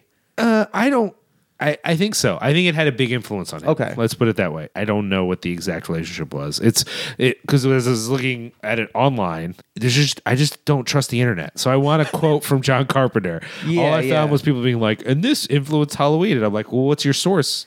Yeah. I mean, why? Because it's a holiday-based horror movie. Yeah, and they're yeah. both slasher movies. Like, I get it. And I think the POV, there's definitely, I think, a clear line between the POV point of view, for those of you who don't know the term and don't watch porn. There's a direct line. Fuck, he went there. There's a direct line between this movie and Halloween in the use of POV. But they're also very different movies in a lot of ways, too. So I assume it influenced him and that it was part of what he drew on for Halloween. But I don't know exactly how influential it was. And I think one of the reasons I also hedge my bets a little bit on Black Christmas in general is I'm sure there's someone who actually is obsessed with slasher movies who's like, Black Christmas is important, but before that there was this movie. Or There's before that, always there going was to be this. someone like that.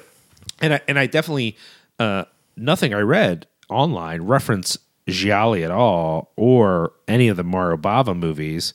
And it's kind of like, well, there definitely were some Mario Bava movies that came out before this that had to, maybe Bay of Blood or Hatchet for the Honeymoon that weren't huge, but maybe not. Maybe I'm drawing connections that aren't there. point is, I think it's worth seeing it if you like this sort of movie. And that, I mean, I really do think the film is about that weird anxiety around college and people coming of age and the dangers that young people face and what's going on Young there. people, And, women. I mean, yeah. And Yeah. I want to think that the movie actually is questioning the relationship between the killer, the angry boyfriend, and the protective dad. That Yeah. these are all, in many ways, I sincerely hope unhealthy men. Yeah, You know? I really hope the movie was aware of that. If you're watching this movie and you go, I don't know, the boyfriend's got a point, then you need to do. Don't listen to this podcast ever. Yeah, please. Stop. Yeah. We don't need you actually as an audience member. Okay. So we're going to move on now to our second wintry tale, Troll Hunter. I just realized, are we going to play the trailer for Troll Hunter? Because it's in Norwegian. Because it's Norwegian. God damn it. All right. We'll be right back.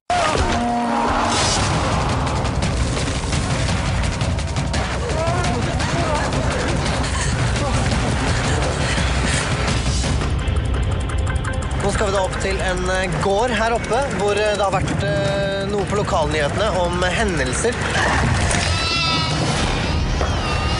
Folk vil jo alltid prøve å finne naturlige forklaringer på sånne ting.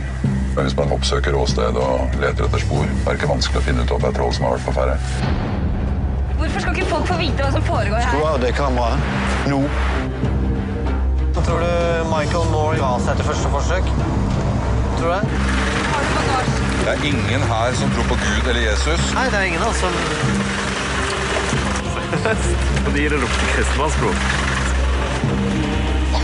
Det er sikkert litt tid før han kommer med det der trollet. Kanskje han filmer oss. Det sitter sikkert og ler av oss et sted. Hovedgrupper er bergtroll og skogstroll. Se her, Thomas. Raglefant, tusseland, limtusse. Troll! Løp for faen!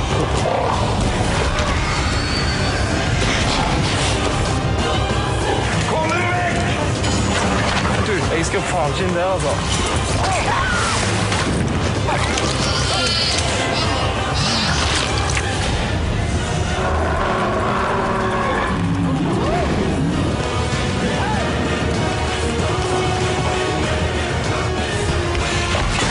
Jeg er kristen.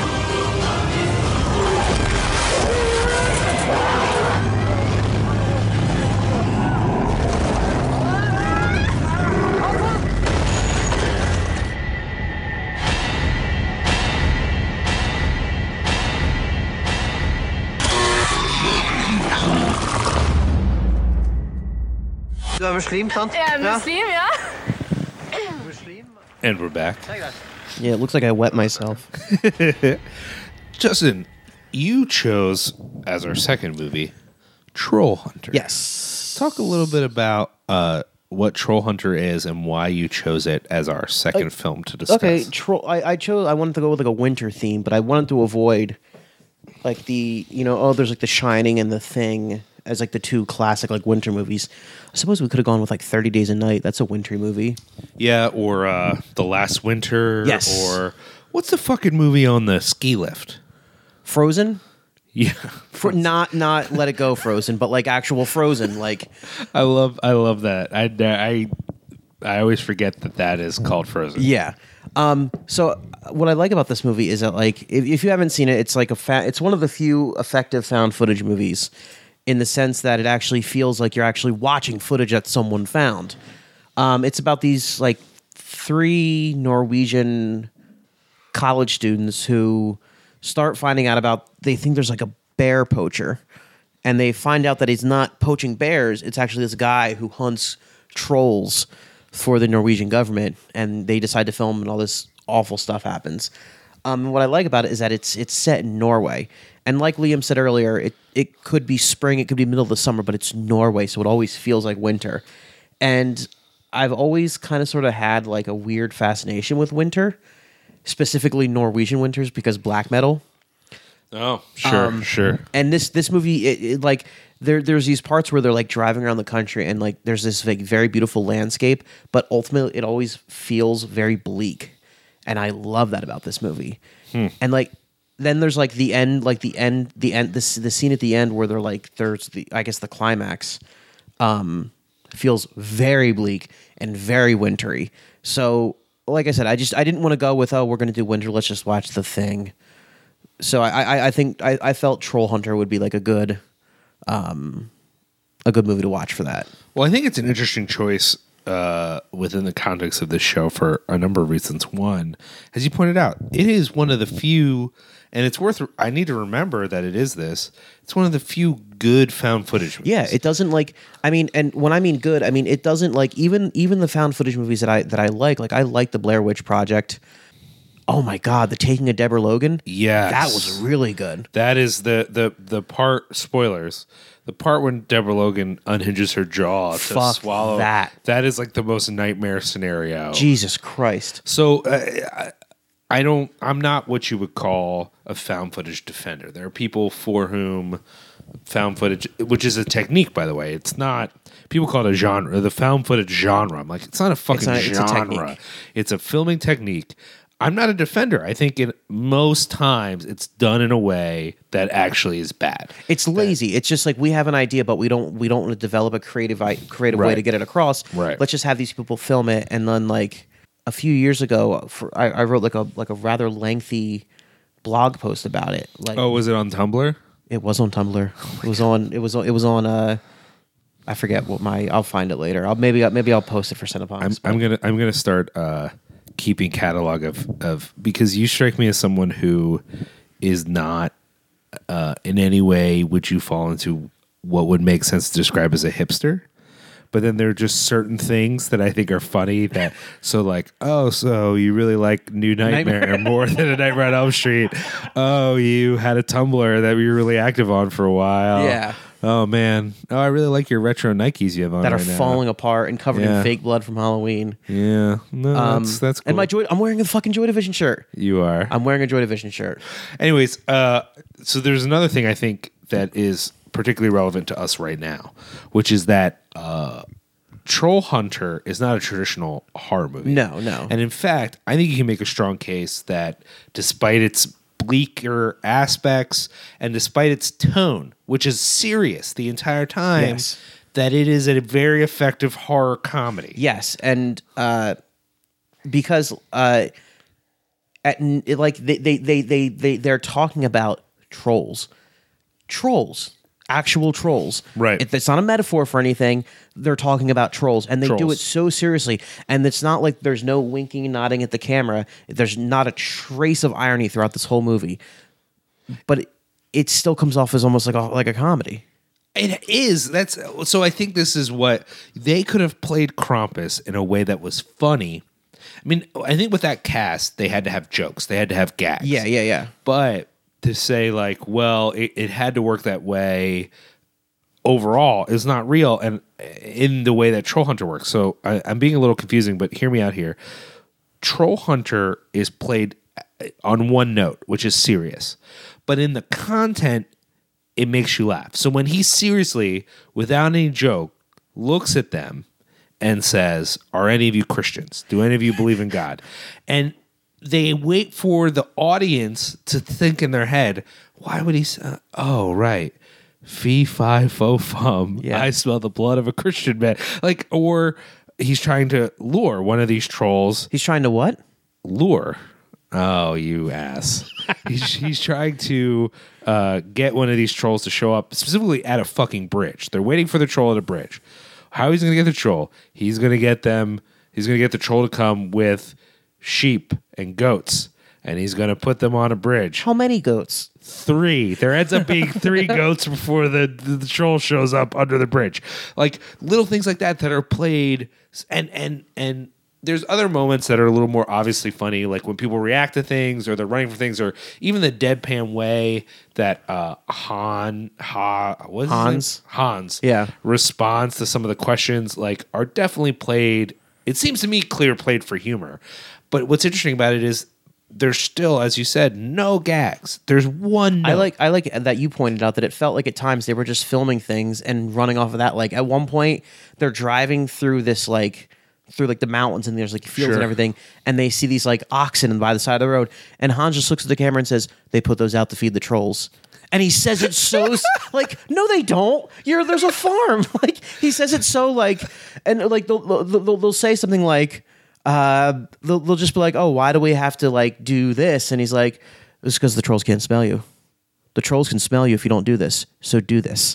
And it's so Right. like, what? Like, And even the troll design, like, not that they aren't in some ways scary or kind of frightening in how they're utilized.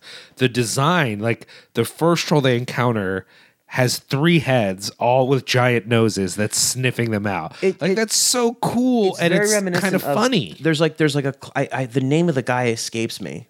The name of the artist escapes me, but he did a series. I don't know if they were children's books per se, but they were illustrations of fairy tales. And one of the things that he illustrates is trolls, and that's what they look like—the giant noses. Sure. And like, it's very fairy tale-ish, the whole thing. I think in that sense, because there's an undercurrent of humor though, and because it's not that scary, I don't think a lot of people really think of it as a horror movie. No, but I mean, it definitely has its moments where I think it is scary enough where it's because you're dealing with something horrific. Well, I think I would definitely defend it as a horror movie in the sense that it's a creature feature. It's like a classic monster movie, but with instead of a lot of monster movies, it seems to me tend to fall into the more like sci-fi sort of realm. You know? Yeah. And it's really interesting that this has certain elements of a classic monster movie, but it's very mythological, very cultural, very much about this tradition. Though there is random science parts in it, and that's if there's one thing if there's one thing that keeps me from, and I love this movie. If there's one thing that like I didn't like about it, is how they were like, there's a scene where they're talking to a veterinarian about it, and she's like, "Oh, well, you see, trolls can't process vitamin D, so when they're exposed to sunlight, their bodies can't process it. It leads to this, that, the other thing, and they explode. And some of the older ones, it automatically calcifies, and that's why they turn to stone." And I was like, okay, that's a very, very, very scientific explanation for why trolls turn to stone. That makes sense to me. Why the fuck can they smell the blood of Christian people though? Like, you know what I mean? Like, you know, they want like the whole, like, they want to have like, they want to scientifically explain why trolls do the weird shit that they do, and yet they want to maintain some. Are trolls? Are they minions of the devil? Are they not believers in Christ in the Norwegian mythos? But I think it's just a reference to the fairy tale. Okay, that he says it in the. So, but that too. So like that too. It's also like. But I think for me that works though, because I think a lot of the film to me felt, and I guess this is how found footage movies should feel, but it felt very improvised. It felt very, we're just gonna, it almost had, I hate to say it, but it almost had a Christopher Guest feel. Yes. Like it felt like the monster movie version of Waiting for Guffman in some ways. Yeah. And going back to like what the rules of found footage are, I said that I'd written about this was one of the failings of a lot of found footage movies is, why are they filming this? Why is this being filmed? Why do we need to know this? Why aren't they running for their lives right now? Sure. And there's a scene where, spoiler, a character gets killed, the cameraman, and you know, he gets killed, and then they get they fight back the trolls, and they get the camera, and it's like they're, you know, they everything that is filmed, no matter how insane it is, there's a justification for it. It makes sense. It's There's not a like point it's not like in the Blair Witch when they wake up and they're like, oh, there's sounds outside, we better run, grab the camera. You know what I mean? Like, or like that movie, was it called Alien Abduction? That came out a few years. It just called. It was about the family that gets. I think it's just called Alien Abduction. Oh, I never saw it. Where there's like a family that's out in the woods, and the little boy has a camera, and they're like attacked by aliens, and the kid keeps fucking filming the whole time. And it was like, they offer some explanation for why he keeps filming. I think it's because he's autistic, and that's how it. But at the same time, it's like that may be so, but like you would think an adult would be like, we're running for our lives, Jimmy. Give me the camera. Like, Sure. you know what I mean? Like this film didn't like that. A lot of found footage films suffer from that. Like, I'm not buying this. Are you thinking of Cloverfield right now? I am. That was one of the things I didn't like about Cloverfield. Was that, like, the world needs to know. No, you need to survive. Like, the world knows. It's attacking New York City. It's not like it's attacking, like, Easton. Like, what happened to Easton? Oh, it's not there anymore. Like, the world would notice if New York City was gone. Like, and that's the problem with a lot of found footage is that, like, it doesn't feel genuine. This actually felt like in the beginning it says, like, oh, this wasn't it mailed to like a news. This actually feels like they just like, oh, we got this package in the mail. We'll fucking pop it in. Let's see what's in it. And this was on. It felt like that. And it felt like someone had edited together the important parts. Yes. Which ties in with how they were trying to reveal. Sure. Yeah.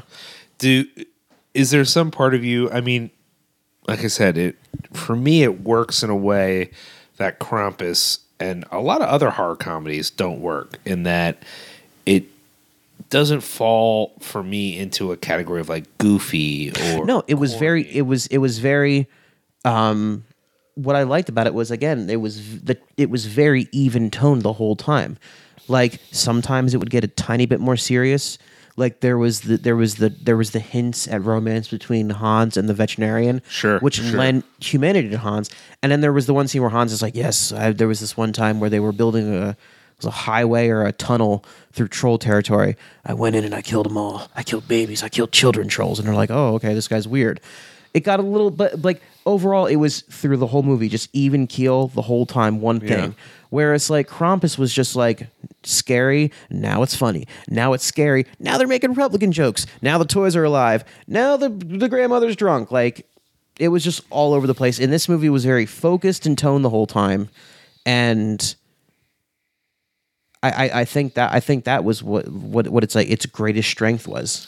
I guess I could see people not being into this movie if the humor doesn't work for them, though. Like, in the sense of, if you're watching it primarily as just like a scary or a monster movie like that. Yeah. If you're looking for that tense feeling, it doesn't really have that. And I can see it being not engaging if it's not funny for you. Like, if you're watching it and that, because there's something about the humor that's very dry, like very like, again, if the scene where he's trying to lure this troll to the bridge, it works without making the goat reference. Yeah. But if you think about the goats and the bridge, it makes that scene also funny. Yeah. Now, granted, it's also funny when he gets smashed by the troll. Yeah. Also funny. And then he also tries to fucking eat him. Like, yeah, and that's pretty good. But again, it's not played. I could see people for whom they need their humor to be very laid out. Yeah. Not connecting. And especially if they came to it as like, but I do have to wonder who would see the title Troll Hunter. That's another thing. And think they were going to watch a seriously scary movie. I think a lot of people were turned off by the title too, just because it was like, this came out when there was a glut of found footage movies. Mm-hmm. And so there was that, like, strike one, and then it's called Troll Hunter. Sure. So it's like, I like, that's why I think I only saw this movie because was I house sitting? I think I was house sitting for my boss. And this came up. I was like, oh, Netflix. I've heard of Netflix. I'll try this. And it was like, you might like this. And I was like, I might. I'll give it a shot. Like, and it was right. But I mean, it's a little, again, Troll Hunter. It's a found footage movie, and it came out in 2011. So it was like, I totally understand why there are people who were just like, I don't need to see this movie.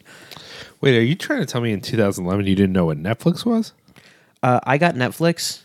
Are you ready for this? Sure. When did the first season of Daredevil come out? You are joking now. I'm 100% serious. That was just last year. Yeah. You just got Netflix. My mom for years was like, we have Netflix. And I'm like, I don't need Netflix. I have thousands of DVDs, Mom. I'll watch them. And then when Daredevil came out, I was like, hey, Mom, can I have the Netflix password? And she was like, yeah, we have an account for you. When I sign up there, and it's like my mom, my dad, my sister, my niece, and then Justin. I was like, look at that. Thanks, Mom. Okay, well, so Troll Hunter, it's funny. It has, let's mention this really quick before we wrap up. pretty impressive special effects. I mean, Yes, I'm not a very huge impressive. digital effects. We actually watched only one special feature. It was a really short special feature. We just said, "What's that?" Just something that said "Trollfoot," and I didn't realize there were any practical effects in this movie. I thought it was all. Well, it was like a digital. mix because as the guy even explained, like they showed, it was like just to set up the scene. Like the troll had turned to stone after they exposed it to the ultraviolet light. Yeah. And it's like, what would you say, like a 40-foot high troll? About Sure, that? something like that. And like the troll hunter is getting ready to smash it with a sledgehammer, and then he smashes it and it falls to pieces. But they show like in the behind the scenes, like the actor Tomas is like, look up there, look, and he points, and there's like about maybe a 6 or 7 foot section that looks like a foot. Like a plaster foot, and then there's a rod sticking up out of it. And at the very tippy top, there's like 2 green dots. He's like, that's where we're supposed to look. That's where the head is. Right. So, and then he hits it and it falls down, like, and then they add all the other stuff crumbling. But it was for like a low, I wouldn't say low budget, for a movie that wasn't like made. I mean, Magnet's not like a big studio. They're like, I don't even think they made it. I think they released it. But like the special effects were more than adequate. Like they were really good. Like there were. I mean, I think when I saw it in the theater. That was one of the reasons I went to see it. The trailer was out. Yeah. I saw the trailer. It was so cool. Lots of people were talking about it. But then some part of me, again, like other people said, Troll Hunter? Like, is this really something I want to go for? But I remember people who saw it before me really made the case, like, it's a found footage movie, sure, but it has really good special effects. And I'm thinking about them like, just the idea that there's a found footage movie about trolls that has special effects that are worthwhile, in and of itself made me be like, maybe I need to see this movie. Yeah. And it was anyway, so I think that in and of itself is kind of impressive that it works. And a lot of digital effects for me, they're not terrible, they just don't work that great. And so it's kind of interesting that this movie manages to pull this thing off when so many movies with more money can't do it. You watch them and you're like, "Oh, this is terrible." Well, I also think this movie knew how to use digital effects. Sure. You know, like there was like the first time you see the troll, it's like, and it's a terrifying sequence. I think that sequence is one of the few purely horrific sequences in this movie. Sure. That isn't played. I mean, the scene on the bridge is kind of like goofy, like, oh, there's goats and it's slapping them around. It's kind of funny. But there's a scene where they're being like, they don't know what the main characters don't know what this guy is just like, stay here, I'll be right back. He goes into the woods, you hear roaring, and then a fucking troll comes running out of the woods at him, and then it chases him back into the woods, and it's like stalking them, and they're using like night vision camera. But like the whole point of that is that they use digital effects tastefully. They use it in a way that it's dark, so it kind of blends in with everything and it hides any imperfections. Like actually most of the times you see the trolls, it's fucking night. What am I even talking about? Like there's never like a well-lit, brightly lit troll, but like they use it tastefully. They don't overuse it like a lot of movies use digital effects. Like I'm sure if they showed the trolls a little bit longer, you'd be like, that's digital effects very clearly. Sure. So I think it was a mixture of adequate digital effects mixed with knowing how to use them. Yeah, I mean, there's a chase scene in which they try to drive through this really giant troll's legs, and that looked a little video gamey. It looked a little fake. It did. But just the fact that they tried to go for, I mean, I felt at that point I was going along with the narrative enough that it didn't matter. Yeah. I was already sold enough on them that it was just like, okay, well, this is just what's happening right now. So I think that this is a film that is worth considering, partly because, as we said, the tone works so well that it manages to be a movie that takes itself seriously but is really funny.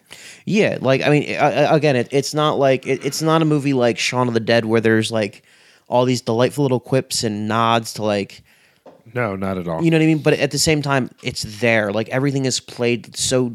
And when I say deadpan, I don't mean like, you know, I'm sarcastic. It's deadpan, but I mean like it's literally like every single line is delivered like.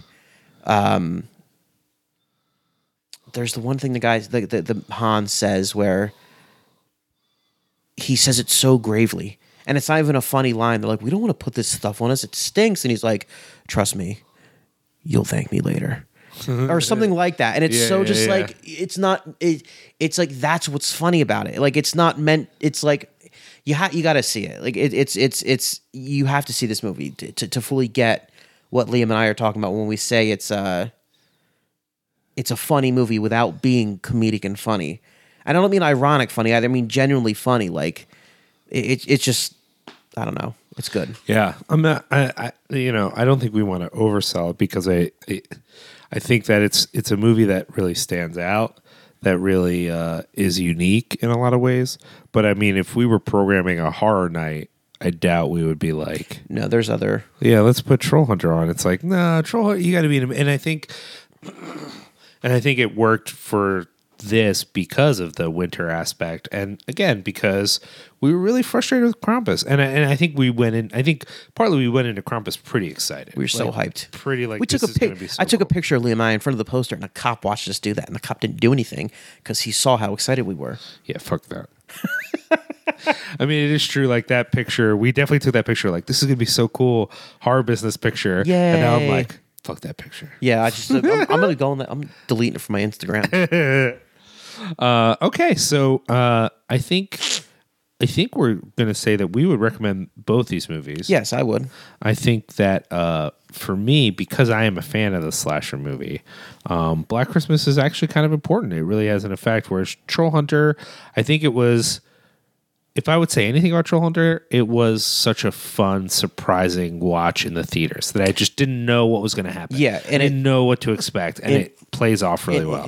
In a market that was flooded with movies of a similar format, Sure. this stands head and shoulders above the rest, if I can use that phrase. And I think it also opened up a whole area to me in the sense of there's actually been a few interesting movies coming out of Norway, Sweden, a few of those places since this time. I mean, Troll Hunter came out when? 2004? 2005? I should know that. 2011. 2011. Wow. So I was already down here. Well, still, I'm sorry. 2010. Magnet released it in America in 2011. Okay. So, and the point being is that since then, I mean, that's still, I guess it's still like 5 years. I feel like I've seen a few like interesting movies coming out. Yeah, Thale, I think it was called. Wither. Yep. I also probably shouldn't squish all those countries together. Like, so for example, I was thinking of When Animals Dream. How is that? I really like it. And maybe we'll watch it and talk about it on the podcast. But, Yeah. But then I realized, well, When Animals Dream is made in a place where white people talk funny. So I assume it's like at least vaguely related, but it could be anywhere. I mean, for all I know, it's and if you're from there, that like matters a lot to you. Like I almost said Deathgasm, and I was like, "That's fucking awesome. That's literally the other side of the planet." No, that's not even close. But there's a guy named Magnus who listens to Cinepunks. Okay, and he's from Sweden. And I'm sure if I said, "Oh, like When Animals Dream," and maybe When Animals Dream is Finnish. Yeah. I feel like if you're from Sweden and someone confuses it with Finland, you will like actually like for us because we're ignorant Americans who we're just like it's it's Nordic countries. Rare exports. That was a good Norwegian movie. It's Finnish. But I think like if you're from there, it'd be like if I was like, yeah, Philadelphia, and someone's like, well, like Baltimore, and I'm like, you shut your motherfucking mouth. Yeah. It's nothing like Baltimore. I would kill someone for saying that. And I'm or not if even you from were, Philadelphia. or if you're from Boston and people were like, yeah, that's pretty similar to Providence, Rhode Island, right? I'm pretty sure. Like, I'm sure if you're from Providence, that sounds great. Or when people say Easton is in New Jersey. I mean, Easton practically is in New Jersey. There's a river between it. It's like not even that. I'm just saying, if I look out my window right now, all I can see is New Jersey. It's disgusting. I feel so bad for you. I like New Jersey. Okay, so let's move on to our final section. Okay. Which is, I guess we sort of said it was like news, like things coming up, things we wanted to talk about. I don't have anything though. I've a couple horror related things. Do it. So for Christmas, my girlfriend got me my girlfriend got me way too much. I felt terrible because I got her. Why did you feel terrible? I got her like a ring. It was a nice ring. It was not a wedding ring. It was a little ring, and she got me all this stuff. And I'm very grateful. Thank you, Ashley, if you're listening to this. I'm very grateful. But it was one of those things like she went above and beyond, and I felt inadequate, like I always do when it comes to women. But one of the things she got me was volume 1 of a comic called Witches by Scott Snyder. And I'm a Scott Snyder fan. I think the stuff he did with Batman was some of the few good New 52 stuff that DC put out. But I also love American Vampire. So, Sure. Witches, it was good. Like the artwork was very good, except for I don't know if you've noticed. There's like a style that's like big in comics right now, where there's a lot of like digital art. Oh, I have not noticed that much, but it sounds a little bit familiar. It's in this comic, like every panel has like digital overlay of like blood splatters, and it feels like a Death Wish Incorporated release from like 2003. Sure, it's like and sometimes it works in like nightmare sequences, but when it's not the whole comic, it was a little much. But it was a cool comic. It was very like, if you like horror comics, if you like Scott Snyder, check it out. And I brought this up when I was over the other night. I finally saw that movie Howl, the werewolf on a train movie. Sure. That it had Sean Pertwee in it, and it was a werewolf movie that took place in London or in England. That's a recipe for great non-disaster. It was such a letdown. That sucks. Like, it marketed itself as from the creative team, the special effects team of The Descent. Sure. So that should have been my first, like, okay, I'll put this back. Yeah, it's. I mean, I've said this before. Actually on the werewolf episode of Cinepunks, where we were talking about that, and I was saying how I think it was that in that episode. I was saying how I don't know how much the producer really affects. Yeah, it's weird when people sell things like for example, like you said, the special effects team. Unless it's like Rick Baker or Rob Bottin, you can't say that. Like, especially when it's in a different function, like it'll be like directed by the person who wrote the script for, or directed by the producer of. And yeah. Well, how does that sell me on the movie? It just seemed a very like. Was The Descent known for its special effect? Like, was that what that movie was like? And so, but yeah, either way, that was a movie that was like a huge. I was excited to see that movie because in the trailer you see a werewolf's feet, and that scares me. And also has Sean Pertwee in the last. He was in Dog Soldiers, one of the greatest werewolf movies of all time, and it was just like I was just like watching it and like, okay, this is the werewolves in a lot of CG. Mm-hmm. Bad CG. Mm-hmm. Yeah, I wouldn't recommend Howl. So, are you interested in this Martyrs remake that's coming out soon? I wasn't nuts about the original Martyrs. I actually like the original Martyrs, but I don't know why we need an American remake of it, or well, money. I'm rubbing my fingers together in a baksheesh motion. Sure. I just don't know why I want to watch it. No, exactly. I mean, well, that's the thing. Is like, like most remakes. Like, is there really an artistic reason to make that remake? Do we really need? And I mean, I haven't seen it. I've only seen the trailer. The trailer seems thematically and tonally completely different from the original and that doesn't even seem like the same movie. Yeah. So I don't know. I mean, then again, I wasn't paying attention to the movie when it was coming out. It's a movie I came to later, so maybe all the advertising for the movie like was different than I would think it would be. But okay, I'm not sure. Speaking of trailers that are thematically different, have you seen the trailer for 10 Cloverfield Lane yet? Yeah, so that when I brought up Cloverfield, the only reason Cloverfield was on my mind was because of that. Yeah, that looks so cool. I am in awe of that. Yeah. Like, I don't know. It'll be good. It will be good. I have complete faith in that movie, but it's like, I have no idea where they're going with that. And that's such a delicious feeling. Like, I don't know what, because the first one, when you saw the trailer before Transformers, which I saw on opening night, you knew what you were getting. A monster movie. This is like, what is going on here? Like, is it even like, are they doing like a, I mean, is it going to be, I mean, first off, is it, aside from the title, is it tied in with Cloverfield? Oh yeah. You know what I mean? Like they're describing this as the first step in what will become the Cloverfield cinematic universe. I kind of like that, and I'm generally not a fan of like movie universes that aren't Marvel. Yeah. So like, no, I mean, it just looks John Goodman. It's like, no, it looks scary. It looks interesting and engaging. All three of the actors that we see, who are the only three actors that we see, are interesting just in the trailer. Yeah, and Mary Elizabeth Winstead is awesome in everything she does. So I'm sucked in. I think it looks really interesting. Are you interested in The Witch? Yes. I think the trailers have been menacing, and people who've seen it have said that that's just a small. It looks like not the movie at all. You know what I mean? It honestly looks. It looks like it portrays a feeling that is literally nightmarish, like something out of a nightmare. Like these small, insignificant things have like menacing quality. Like the whole trailer, I was just like, this is making me sick with dread. Like, yeah, I think that's a good description. Yeah, so I'm definitely excited about that.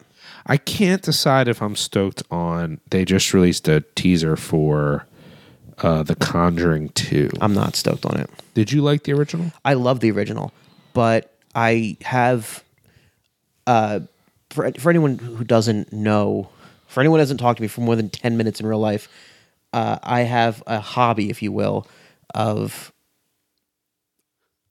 paranormal weird things. Sure. I don't. That sounds right. Yeah. I don't necessarily believe in all of it. I just like reading all about it.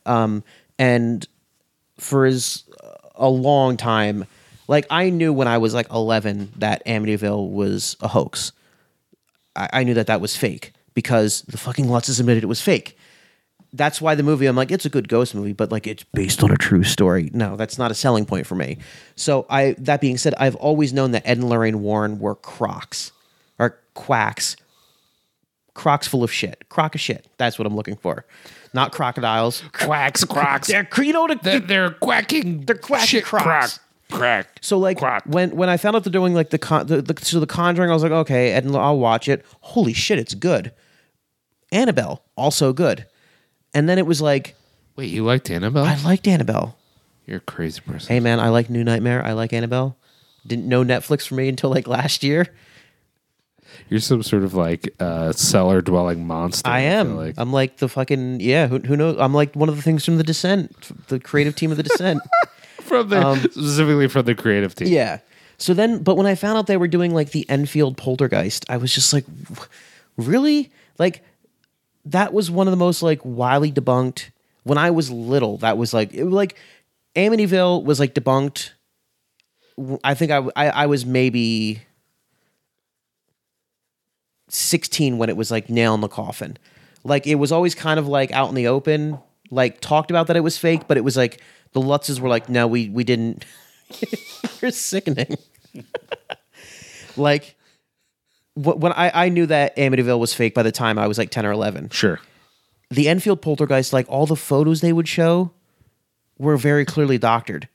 And now they're making a movie about it and they're like, based on the horrifying true story. And it was like, how can you make a true story like on something that so many people know is like fake? But I mean, first of all, I don't think so many people know. I think your average person doesn't know any of the things that you just described. Look, man, as obvious things that everybody knows. The common man is the consummate dragon. That's all I'm saying. Second of all, I mean, don't all of these things end up getting debunked anyway? Like, what movie are they going to make related to events that people claim to happen? That the Dyatlov Pass incident.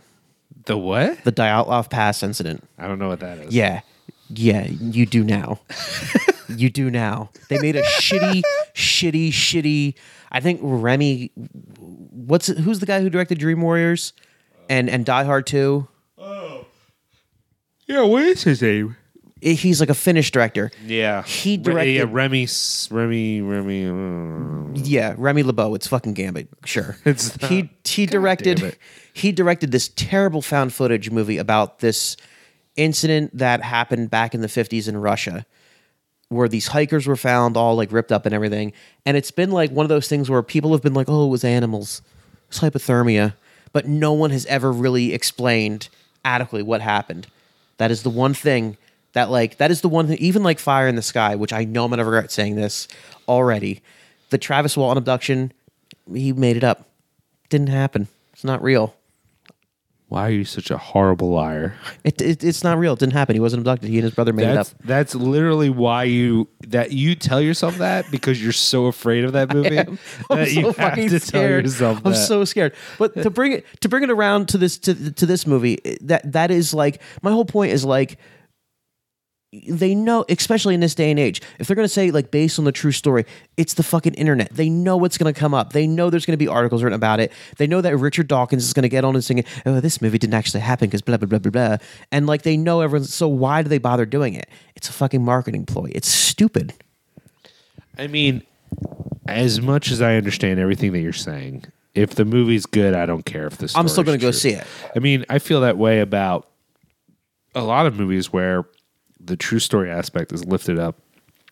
And it doesn't matter. I mean, I guess it matters with movies about historical events. Yeah. Sometimes I'm kind of like, well, I really want to know what actually happened. Like here. A Beautiful Mind, they took some liberties with Oh, that. yeah. Like, Sure, or sure. Cinderella Man, they did the same thing. Yeah.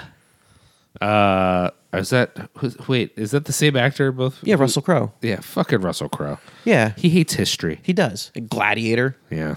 Oh, yeah, that's another one. Virtuosity. I mean, come on. That's not what the future looks like. Oh, that's pretty funny, actually. Oh, man. Have you watched Well, this podcast is going to go on forever. Real quick, before we go, shout out to Ryan O'Donnell when it comes to Virtuosity. He will know exactly what I'm talking about. Okay. So, hey, thanks for listening to Also, before we go, we should address that the past few months we've had a lot of, Alan Rickman, Angus Scrimm, fucking David Bowie. Oh, you're right. Rest in peace, brothers. I wasn't thinking about that, but that is definitely something we should mention. And of course, there's always like weird backlash about these sorts of things, which I don't understand. But yeah, Angus Scrimm. Who else? There was someone else. The guy who played the mayor in Ghostbusters died too. Yeah, the guy who played the mayor in Ghostbusters, Grizzly Adams. Grizzly Adams? Yeah, he died yesterday, I think. Whoa. Who else? Someone else just died. Was it the mayor of Ghostbusters thing? Oh my god, I feel like an idiot. Gilligan. Oh yeah, Gilligan died. Gilligan. But there was also a cinematographer just died recently. Really? It might have been just before. Yeah, the guy who did Blowout, the De Palma. Really? Yeah, and a bunch of movies, a lot of movies. Yeah. And there was someone else who just recently. Anyway, so talk a little bit about your relationship to some of these folks. I mean, I know Angus Scrimm is pretty important to you. Yeah, Angus Scrimm. I saw Phantasm when I was a kid, and I still remember. Is it in Phantasm 4 when they go back in time and they see him before he becomes the tall man? That's when you really appreciate like Angus Scrimm as an actor, because he plays this like menacing, terrifying person, and you see him before that, and he's just this nice old man, and apparently that's how he is in real life, or that's how he was.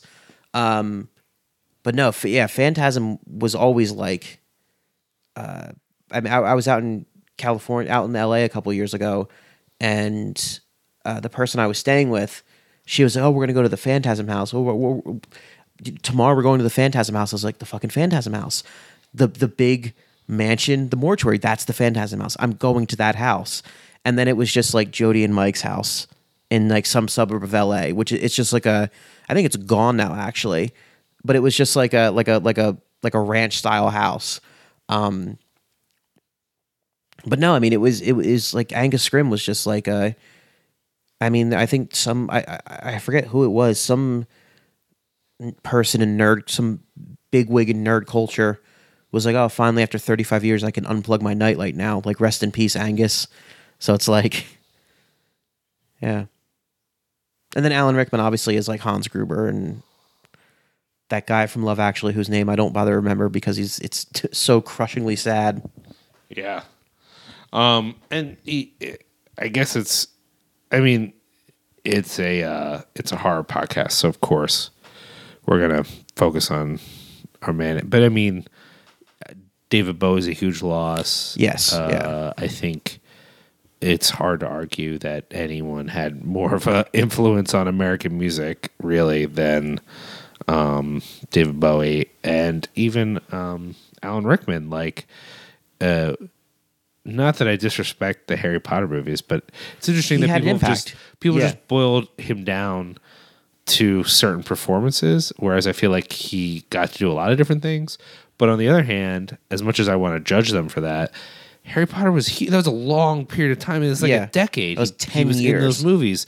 So as much as I'm like, what about Galaxy Quest, or what about what's the romantic movie he was in? Love Actually. Oh no. Oh, but no. Yes, but Strongly, Madly, Deeply, or whatever, something like that. Love Actually is the only rom-com that I know. Oh, you motherfucker! It's not a comedy. It's just Oh. There are love stories that aren't funny. Justin. I know there's mine, which is sad. So I think also Alan Rickman and has had, and I just also find his story inspiring because he's gotten. I mean, he had been acting in theater for a long time. He didn't get a big hit into till he was like 40. Like, yeah. That's what I'm saying. He got into film later in life. It's just been a lot. Amiri Baraka died not that long ago. I just feel like in the last, if you expand past, I mean, the last few weeks have been crazy with people passing away. But if you expand it even to the past couple months, a lot of people that I think matter. Lemmy, that we talked about earlier on the show, a lot of people who had a big impact on people's lives passed away. So I think, obviously, I don't want to become one of those people that just every time a celebrity dies, it's like, oh, it's so important. Because sometimes I get it that people get tired of us treating people that we don't know as they're so important to our lives in a personal way.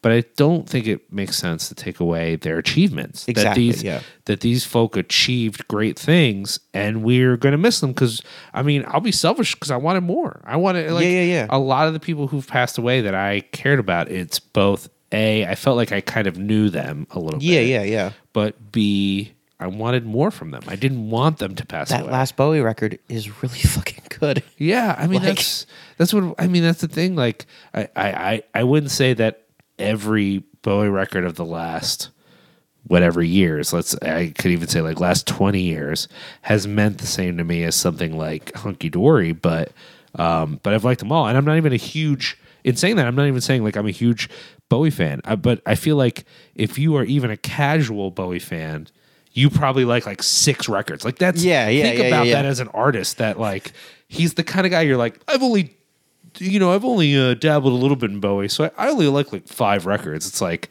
holy shit. No one else you can say that about. Yeah, No one else. Yeah. So I think it makes sense to say like that we will miss these folks. We'll miss what they brought to our lives. But I hope that in their passing, I mean, people say, well, people die all the time. And it's like, well, it's one of the opportunities for me where I remember like, oh, I want to try to accomplish something so that when I unfortunately pass away, and it will be a great tragedy for the whole world, that someone will remember it because they can't. Not that I think it's not okay just to be remembered by the people who love me. That's actually more important to me, that people in my life love me, whatever. But I would love to think that something I did in the world mattered to Had an people, impact, yeah. that they cared about my work, even if they didn't know me. I don't think that's a bad thing. I think that's actually a great thing. Yeah, to have the fruition of your creativity impact someone, that's a positive thing. That's a good thing. So let's just go ahead and find all the other old artists that we like and put them in stasis chambers so they'll never leave I agree. us. I'm tracking Morrissey down right now, and he and George Romero will be trapped in a cell, 69ing into eternity. They're frozen. 69ing. I said it. Hey, thanks for listening to Horror Business. All right, until next time. Little sneak preview. Where our next episode we'll be talking about. Oh yes, Possession, starring Sam Neill and The Brood. Yes. So join us for that. Yeah, you can, as always, the Horror Business, the Harbiz666 on Twitter. You can add me on Facebook, just Justin Lore. If you want to send questions, comments, suggestions, criticisms, hate mail, all are welcome. As always, shout out to Josh Alvarez and his ukulele. Yeah, big shout out to Justin Miller for the amazing logo he designed for us. Big shout out to Doug Tilley of Eric Roberts is the Fucking Man and No Budget Nightmares, because he figured out how we could actually host multiple podcasts. Without his help, that wouldn't happen. Yes. And of course, big shout out to Justin Harlan. I know he's not the only person who listened to it, but he's the only person who told us he listened to it. Oh, no. Matt West. True. Matt West. Shout out to Matt West. And fuck it, Doritos for sweet and spicy Doritos. I'm out. See you later.